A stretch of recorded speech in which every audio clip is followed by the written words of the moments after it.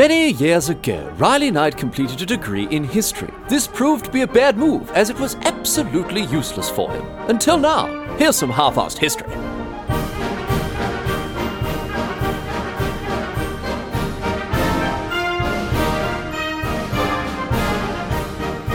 What's going on, mate? Great to have you along for some more half-arsed history. This week on the agenda, going to be having a chat about something that you may have seen cropping up in the news recently around the world.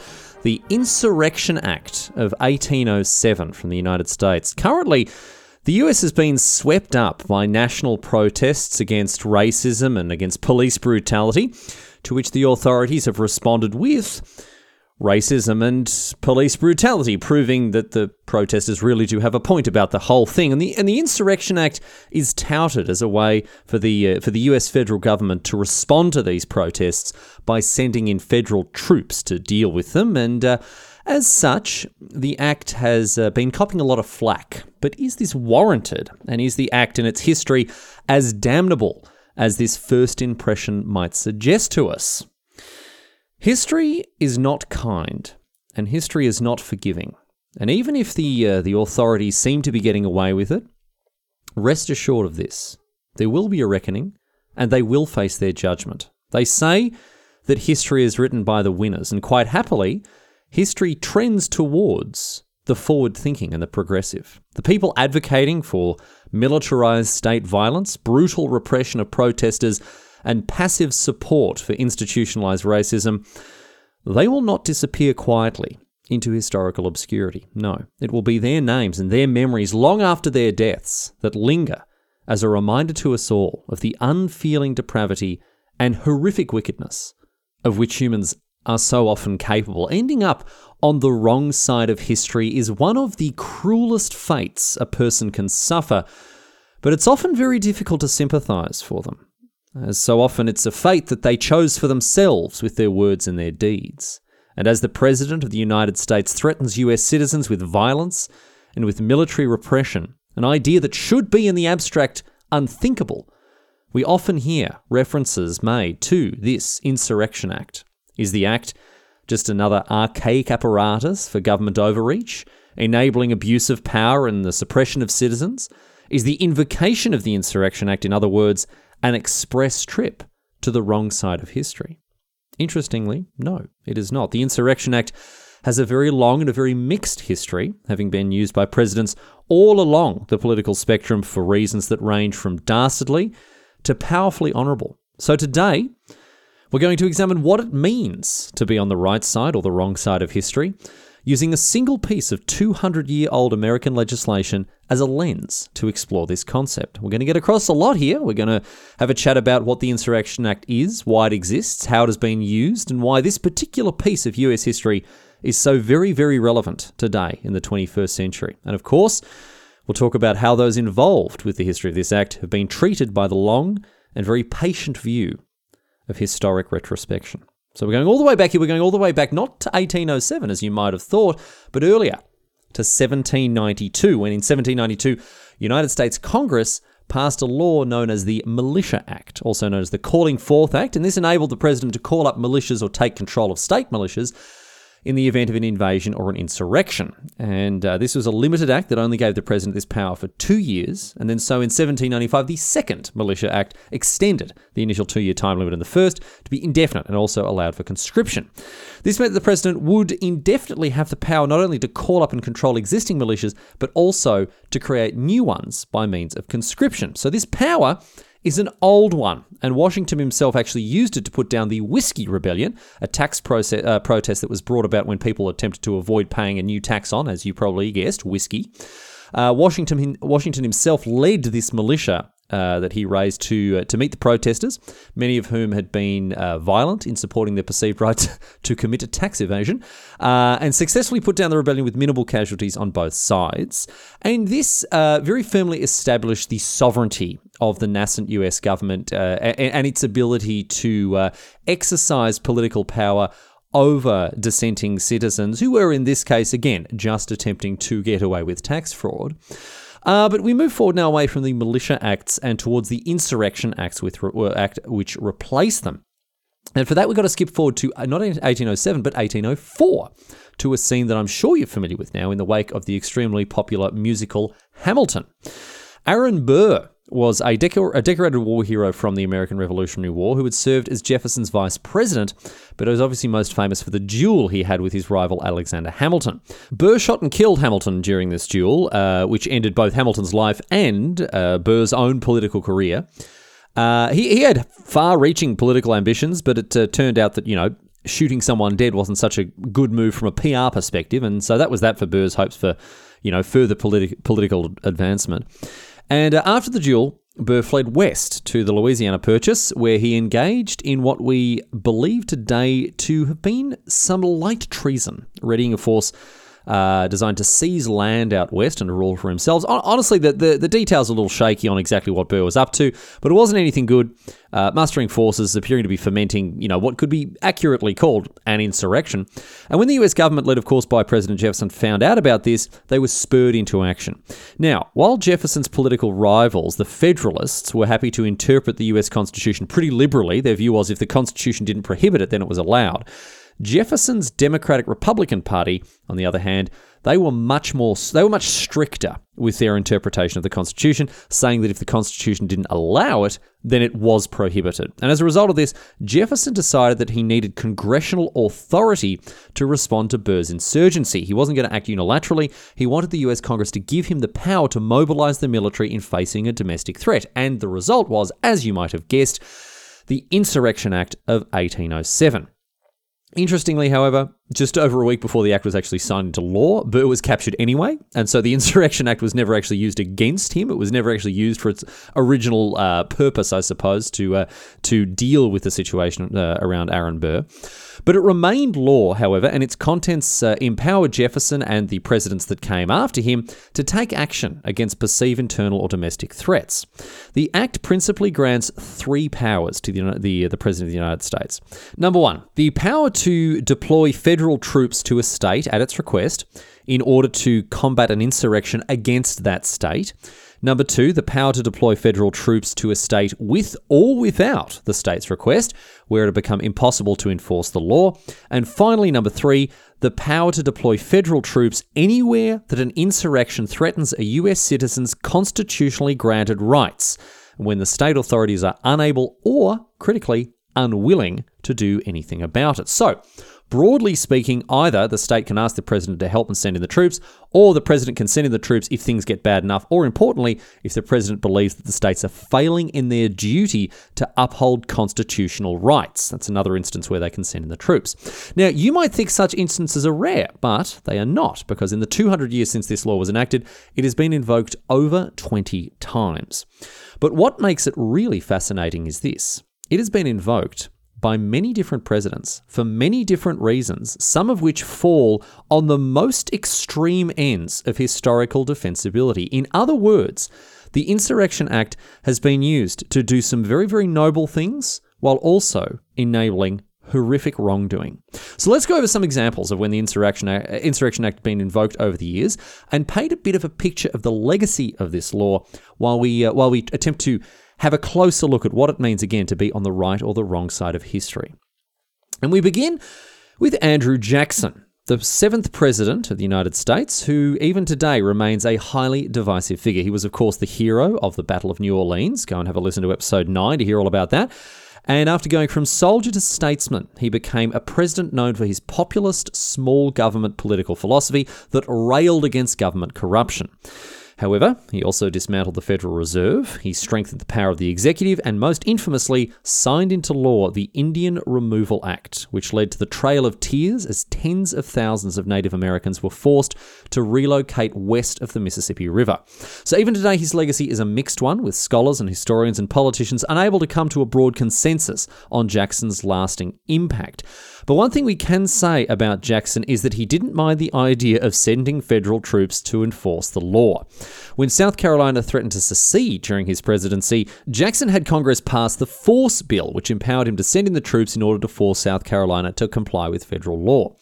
But he did also invoke the Insurrection Act on more than one occasion, for example in 1834, when a labour dispute arose during the construction of the Chesapeake and Ohio Canal. Indentured servants were being used to build it, and complaints about the conditions led to tension and ultimately conflict, which got so bad that the Maryland state government requested the assistance of federal troops. However, the most famous, or rather most infamous instance of Jackson invoking the Insurrection Act came before this, in 1831, during Nat Turner's slave rebellion. Nat Turner was an enslaved preacher from Virginia who organised a slave revolt in 1831. He covertly recruited other slaves to his cause and used songs to communicate secret messages throughout his followers. And after gathering and stockpiling weapons, Turner and his rebels launched an attack against the local population of Southampton County in Virginia. The aim was to free as many slaves and kill as many slave owners as possible, and so on the 21st of August in 1831, Turner and his 70 or so followers went from house to house, killing every slave owner and freeing every slave that they came across. They were armed with axes and knives and clubs, even fence posts. And all in all, they killed around 60 people while trying to meet Turner's goal of spreading terror and alarm amongst the slaveholding populace. Now, the government response, as you might imagine, was swift and it was decisive. Jackson, under the Insurrection Act and at the request of Virginia state government, sent in federal troops to support local militias. And while Nat Turner's rebellion certainly involved wanton killing and a lot of bloodshed, the display of force put on by the deployed troops was beyond anything this slave rebellion could have achieved. Hundreds of African Americans, the vast majority of course were enslaved, were killed by militias and the mobs that came with them. This was regardless of their involvement in the slave revolt in the first place. A great many were killed a great many miles from where it had even taken place. They were shot, or they were summarily executed, or even beheaded and had their severed heads mounted on spikes. Turner's revolt lasted 3 days, while the killings that followed lasted weeks.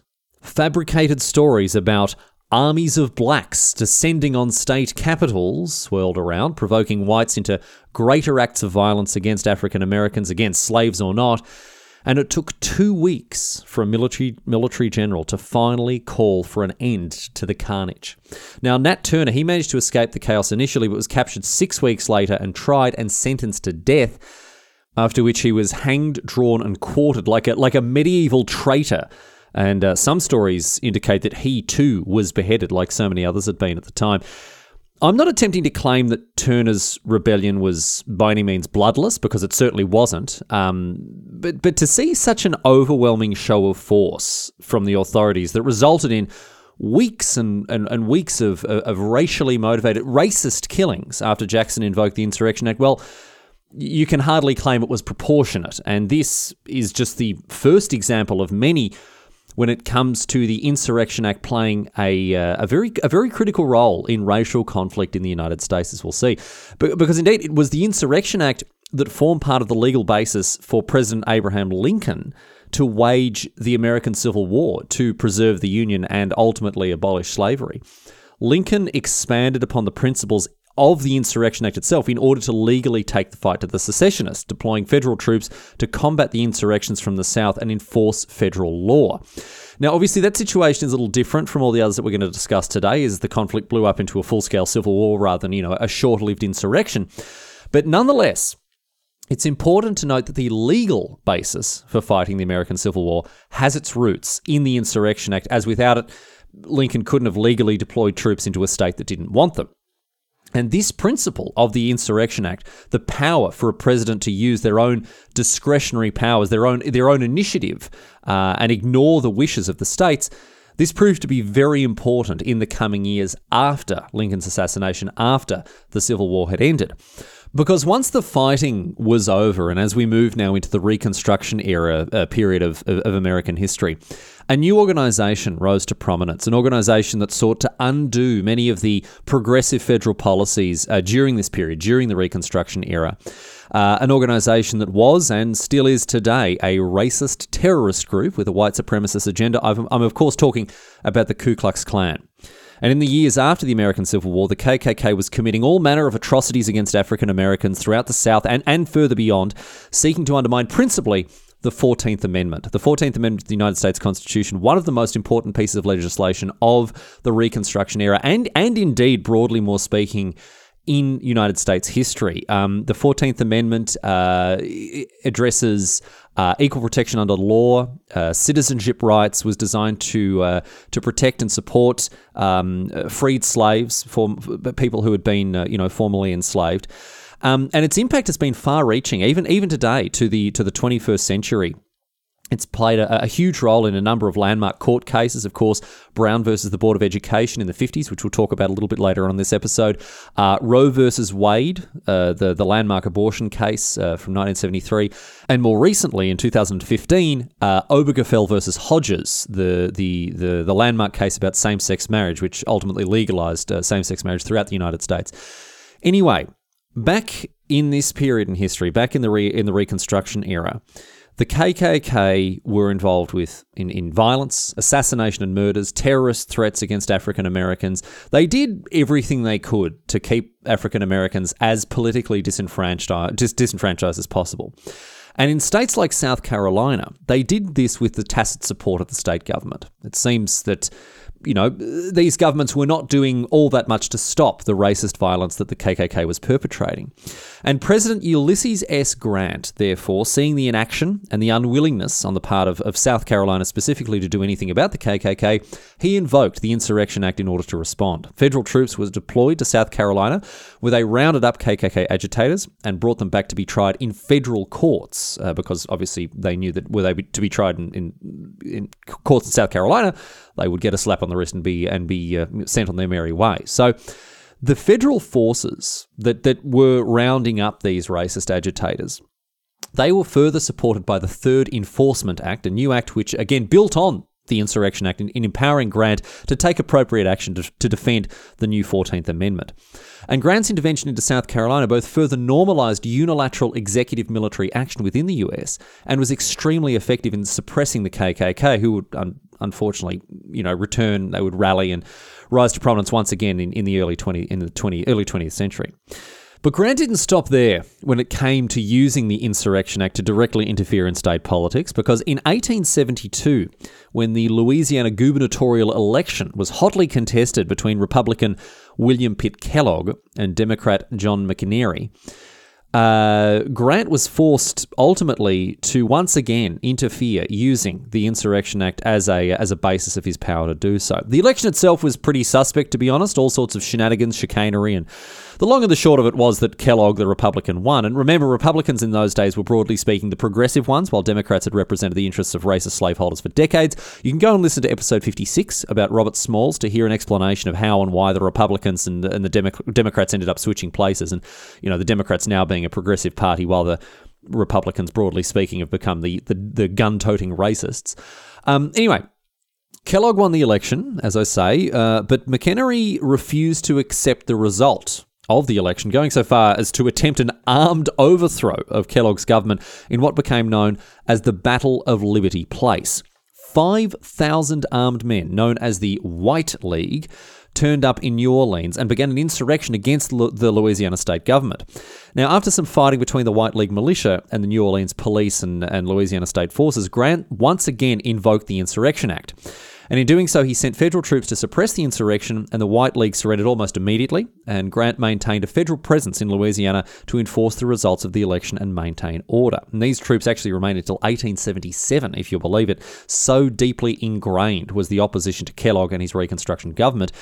But once again, and the point that I'm trying to draw your attention to here while talking about Grant and his use of the Insurrection Act was that the act had been used by the president to fight off racism and defend the 14th Amendment, further complicating the act's history and its position as either a force for right or for wrong in US history. And certainly today we can vindicate Grant his use of the Insurrection Act in its defense of the 14th Amendment, its defense of the some of the progressive politics of the Reconstruction era. And it certainly does go to complicate the issue a little bit further when attempting to box the Insurrection Act into one camp or the other, good or bad. And I think by now you're probably beginning to see that it really, really is not as simple as that. However, to confuse things even further, now we will move towards the 20th century and talk about some other instances of the Insurrection Act that took place towards the end of the 19th and into the early 20th century that are perhaps a little less morally defensible, and then others that are a lot less significant, shall we say, not only when it comes to race relations in the United States, but also just broadly speaking, not as important as others. For example, when President Rutherford B. Hayes invoked the act in 1878 to deal with what was known as the Lincoln County War. In 1878, two prominent factions of various families and gangs were engaged in what was essentially a glorified turf war in the New Mexico territory. They're both out seeking influence and control over the burgeoning cattle market out west, and the conflict blew up after a series of killings and revenge killings took place between the two factions. They both had their own militias. You might have heard of one of them, the Regulators. The famous outlaw Billy the Kid was one of them. And Hayes invoked the Insurrection Act in an attempt essentially to quell the conflict and disorder brought about what seems largely to have just been an overblown gang war. So this is an example of an invocation of the Insurrection Act that doesn't necessarily carry the same moral weight one way or the other. And so I just wanted to bring that to attention because these situations do exist. You know, there were invocations of the act that don't necessarily carry the same amount of moral baggage here. But some of the areas where it certainly did fell outside of the very complicated and unfortunate history of race relations within the United States, because the Insurrection Act was also invoked to deal with labour disputes, much like the Chesapeake and Ohio Canal affair that I mentioned earlier. When strikes and protests became violent and rioting began, a couple of instances again in the late 19th and early 20th century. In 1894, the Pullman strike saw thousands of railway workers strike against the Pullman Company, their employers, grinding railway traffic to a halt. Now, the Pullman Company had lowered wages without lowering the rent in their company towns. Of course, they owned the properties that the workers lived in. And the strike that this brought about eventually grew to include 250,000 workers across 27 states. The newly formed and very short-lived American Railway Union coordinated a boycott of Pullman-owned railway hardware and continued to support strikes throughout cities across the country. Now, President Grover Cleveland wasn't thrilled about this, as you might imagine, with the railway shutdown crippling the US economy, and so he invoked the Insurrection Act, therefore, to send in federal troops to end the strikes and break up the ARU's activities. Cleveland argued that he had the authority to do this based on his constitutional obligation to make sure the mail got through. It was all sent on the railway, of course. And in addition to his claim that, you know, he had a constitutional duty to ensure the mail was delivered, he also claimed that these strikes and this industrial action was a threat to public safety. As you might imagine, however, the striking workers, you know, they weren't huge fans of the fact that the military had turned up to break their strikes and bust the union.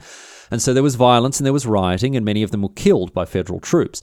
Nonetheless, most Americans at the time supported Cleveland's actions, even though history has gone on to take a rather dim view of a president who, effectively put federal troops at the service of a private company. And this wasn't the only instance of this sort of thing happening. Another such labour dispute took place in 1913 and 1914, when the Colorado Coalfield War saw President Woodrow Wilson deploy federal troops in order to quell a miners' strike organised by the United Mine Workers of America against the Rockefeller-owned Colorado Fuel and Iron. Working and living conditions for the miners were pretty awful, and so in 1913 the UMWA organised industrial action to protest. Now, miners, they suffered high mortality rates, they were subject to mismanagement at the hands of corrupt bosses, and they were coerced and threatened into towing the line. And this led to ultimately, in 1913, the beginning of a very large strike. And after CF&I brought in strike breakers and enforcers, things began to grow violent. And eventually the Colorado government requested that Wilson send in the federal troops, who had since 1903 been known now as the National Guard. Wilson did so. However, he did attempt to mediate the dispute rather than simply suppress it with force. This was an offer. His offer of mediation was roundly refused by the Rockefellers and CF&I.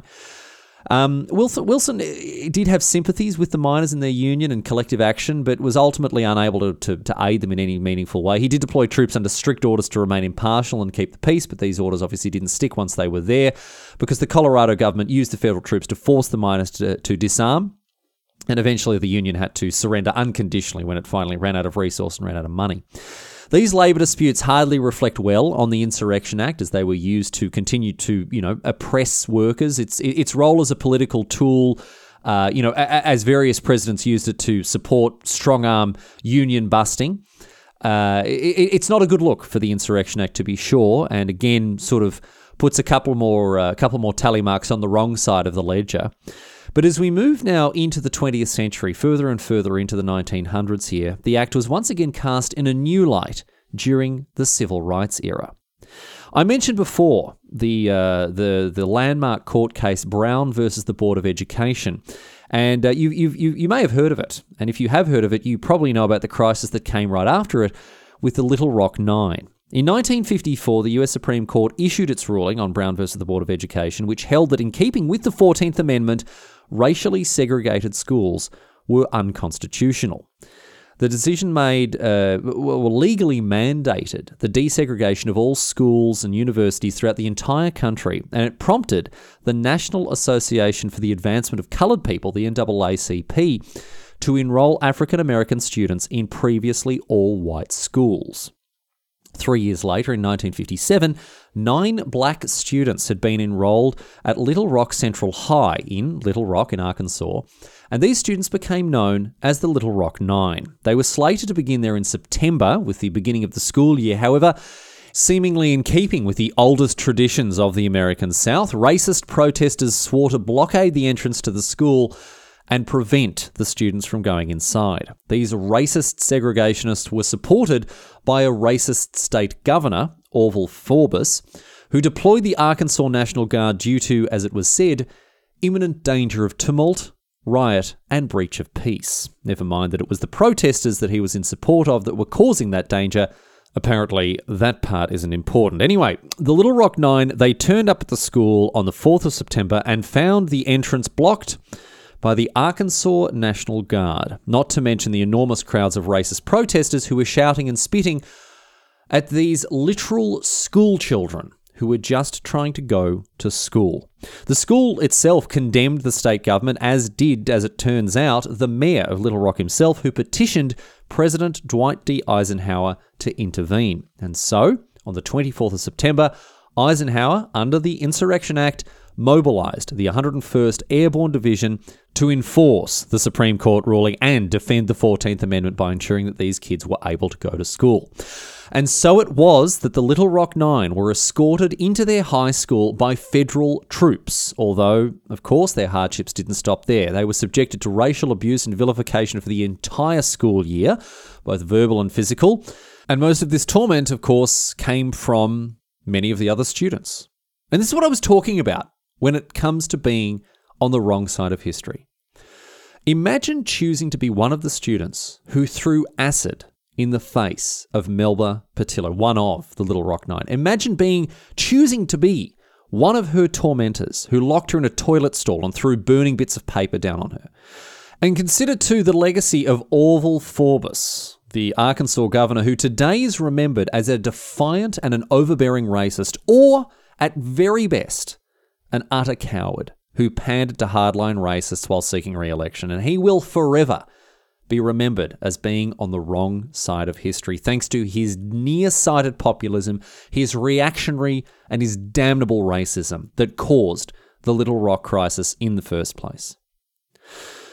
It wasn't just Eisenhower who invoked the Insurrection Act to defend the 14th Amendment during the Civil Rights era, however. John F. Kennedy did so too, multiple times in the early 1960s. For example, during the Ole Miss riots of 1962, when racist Southern segregationists protested and rioted in response to the enrollment of James Meredith at the University of Mississippi. Meredith, who was an African-American war veteran, bore witness to racist segregationists driving through Oxford, Mississippi, flying Confederate flags, beating African-Americans, and warning that the South shall rise again. Mississippi Governor Ross Barnett, an avowed racist, firmly cemented his place alongside Forbes on the wrong side of history when he said this: "There is no case where the Caucasian race has survived social integration. We will not drink from the cup of genocide. We must either submit to the unlawful dictates of the federal government or stand up like men and tell them never. No school will be integrated in Mississippi while I am your governor." And as it turned out, Barnett was just about as wrong as it is possible to be. While Kennedy sought out any way that he could to avoid bringing in the federal military, eventually it proved that there was just no other option. A military guard accompanied Meredith as he enrolled in the University of Mississippi, And with good reason too. Thousands and thousands of racists rioted in the streets, firing guns, burning cars, and murdering 2 innocent bystanders, a French journalist and one other uninvolved onlooker. And the chaos caused Kennedy to call in reinforcements, and eventually the riots were suppressed and Meredith was able to enroll properly. However, throughout his studies, he was guarded by hundreds of federal troops 100% of the time, all the way through to his graduation. And a similar thing occurred during the Kennedy presidency in 1963, this time in Alabama, during an event known as the Stand in the Schoolhouse Door.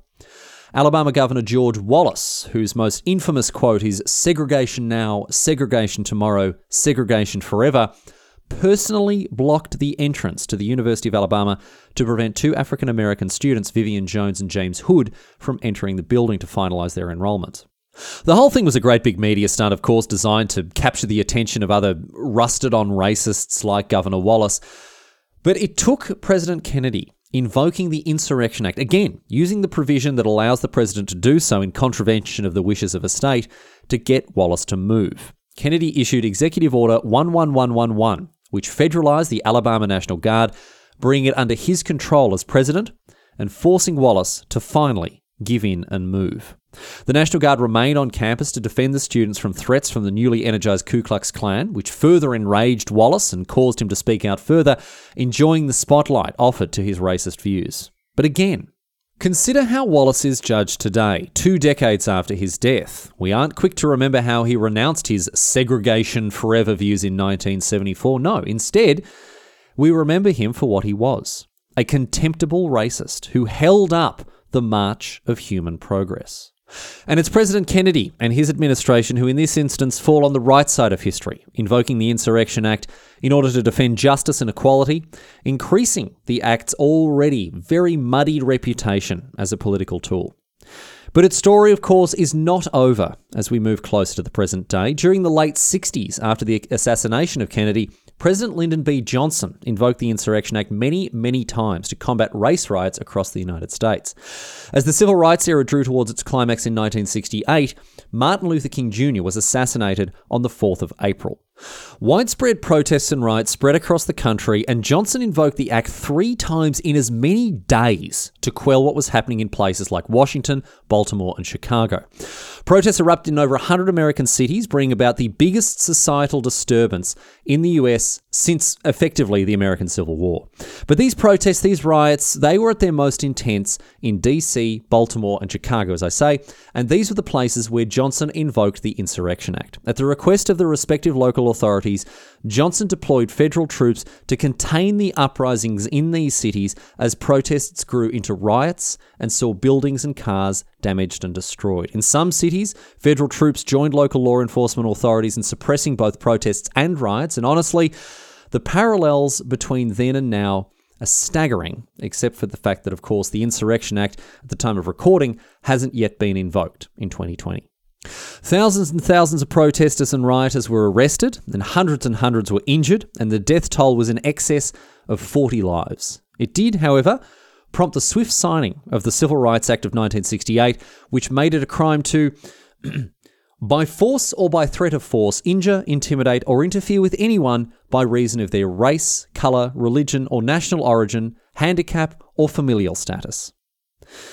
The most recent invocation of the Insurrection Act, however, took place in 1992 under the presidency of George H.W. Bush in response to the protests and the riots that took place in Los Angeles in April and May that year. Protests and riots began after the acquittal of 4 LAPD officers who beat the hell out of Rodney King. It happened to be caught on video, and it inflamed public attention in the lead up to the trial. When the officers were acquitted, 6 days of protests and riots swept through LA, and they weren't quelled until Bush Sr. deployed federal troops. Over 12,000 people were arrested, and almost 2,500 people were injured, and 63 people lost their lives during this week of violent clashes with law enforcement. But it did take the deployment of federal military personnel with the Insurrection Act to bring the unrest to an end, as LA and California didn't have the resources to handle it on their own. And so more recently, the Insurrection Act has been used as a way for governments to directly intervene and put down protests and riots that have been triggered by race relations in the United States. And as we turn from the history to the present and examine the current situation, There are a few interesting things to note when it comes to the Insurrection Act, its history, its impact, and its legacy. The current administration has thrown around the idea of invoking the Insurrection Act in response to the current protests, which has drawn condemnation and criticism from far and wide. The Act has, as a result, become something of a symbol of tyranny and oppression for those who may not know the full story behind its history, and it's difficult to blame them. On the face of it, deploying the military against your own people is a move right out of the playbook of the authoritarian dictator. But one of the reasons that I wanted to make this episode so very much was to open people's eyes to how things like the Insurrection Act, things that seem so authoritarian, a tool for the iron-fisted tyrant, these things can actually be profoundly important as a tool for good. And this is because at the end of the day, the Insurrection Act is a political tool. It is a tool of those in power, and it reflects on those who would use it for their chosen purpose more than upon the nature of the act itself. Without the Insurrection Act, would Eisenhower have had a clear path to ensure the Little Rock Nine went to school? Would Kennedy have been able to ensure that James Meredith enrolled at Ole Miss? If we look further back, the Insurrection Act was directly responsible for the suppression of the first KKK and was one of Grant's tools for fighting ex-Confederates during the Reconstruction era. But the other side of this same coin has seen workers exploited and further oppressed, and it casts a long shadow over the woeful history of race relations in the United States. And this is the point that I want to bring us to as we close out today's episode. It is not correct to rail and rage at a piece of legislation, a tool that over the last 2 centuries has wrought both good and evil. Instead, it is those who invoked the act for their specific purpose, who made the choices they did to seek their goals, that instead consign not the act but themselves to the judgment of history. Being on the wrong side of history is not just a life sentence. It is a sentence for all eternity. Even if we don't know the names of the people who spat in the faces of the Little Rock Nine, we know they did so. And long after their deaths, we remember them for all the wrong reasons, and we will scarcely forget them all the evils they so directly helped to perpetrate. And the reason that I say this now is that we live in the present, in the here and now, in a fluid and dynamic situation that develops unpredictably and much of the time without warning. So, consider carefully your choices. Decades ago, perhaps someone would just end up an anonymous hate-filled face in the background of a grainy black and white photograph, but that's not how things work anymore. In an era dominated by social media, by photographs and video recordings that document our lives more precisely and uncompromisingly than ever before, being held accountable for your actions has never been more straightforward. Nothing that is happening today is new. Racism is as old as human civilization. As Will Smith puts it, racism is not getting worse, it's getting filmed. But you, dear listener, you have the choice to affirm yourself as being on the right side of history.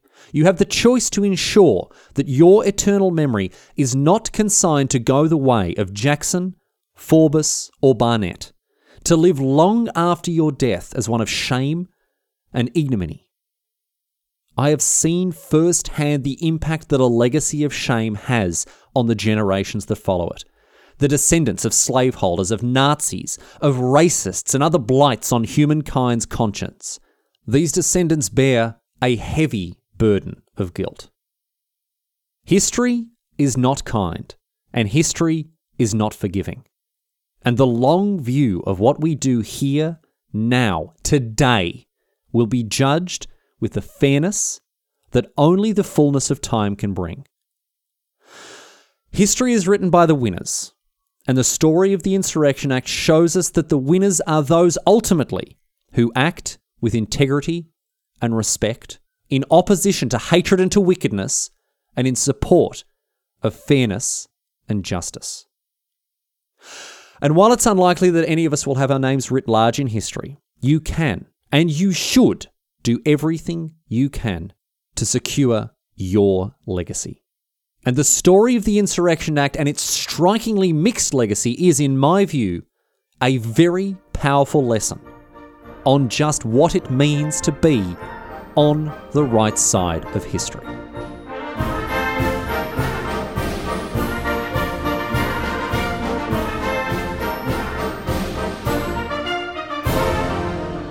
But that's it. That's all she wrote today, sports fans. That is the story of the Insurrection Act of 1807. I know this episode has struck a more somber tone than many others, but I feel it appropriate given the subject matter and given the situation, the state of affairs in the United States and around the world at the moment. And I do hope that you learnt a thing or two about this act and about its history and the context of its invocation or threatened invocation today. At the time of recording, it hasn't been invoked. Maybe that will change, and if it does, maybe I'll update this episode. But as it is at the moment, still a very interesting thing to get across and a very interesting thing to think about, what it means to be on the right side of history. So I'll leave you with that, and of course leave you with all the boring housekeeping stuff that comes at the end of every episode. Half-Arsed is the place to go to listen to old episodes or get in touch with the show. You can also subscribe on iTunes or on Spotify. There's a contact form on the website if you want to suggest a topic of your own. And the Half-Arsed History merch shop is still going. Well, actually, some stuff is running out of stock, nearly out of magnets, running out of t-shirts in a couple of sizes as well. So do get in quick if you want to place an order, because I'm not sure when I'm going to be able to restock at this stage. So if you've been thinking about it, now's a good time to do it. Avoid missing out by anything being sold out there. And of course, if you want to support the show more directly, you can go to patreon.com/half-arsed-history and pledge there for as little as $1 a month. You can help to support the show financially, and I very much appreciate all the people who do so. We've had a couple of new executive producers as well join the ranks. Their business cards are winging their way out to those new producers here and now as we speak. So thank you so much to everyone who's supporting the show financially, and to all the people who've just given it a listen. If this is the first episode you've listened to, if you've maybe been drawn into it by the state of current affairs, welcome. By all means, welcome. And I do hope you'll stick around for a couple more in the future. Go back to listen to some older ones as well. And I do hope to have your company in more episodes of this stupid podcast as the weeks and the months continue. Anyway, that is that for this week. As usual, I'm going to leave you with a question posed on Reddit, a dumb joke to perhaps lighten the mood after having things have got a little bit more serious than we anticipated with this episode here. A question posed by Reddit historian Contingent Contagion, who asks, "We all know about the civil rights movement, but what did the civil left's movement do?"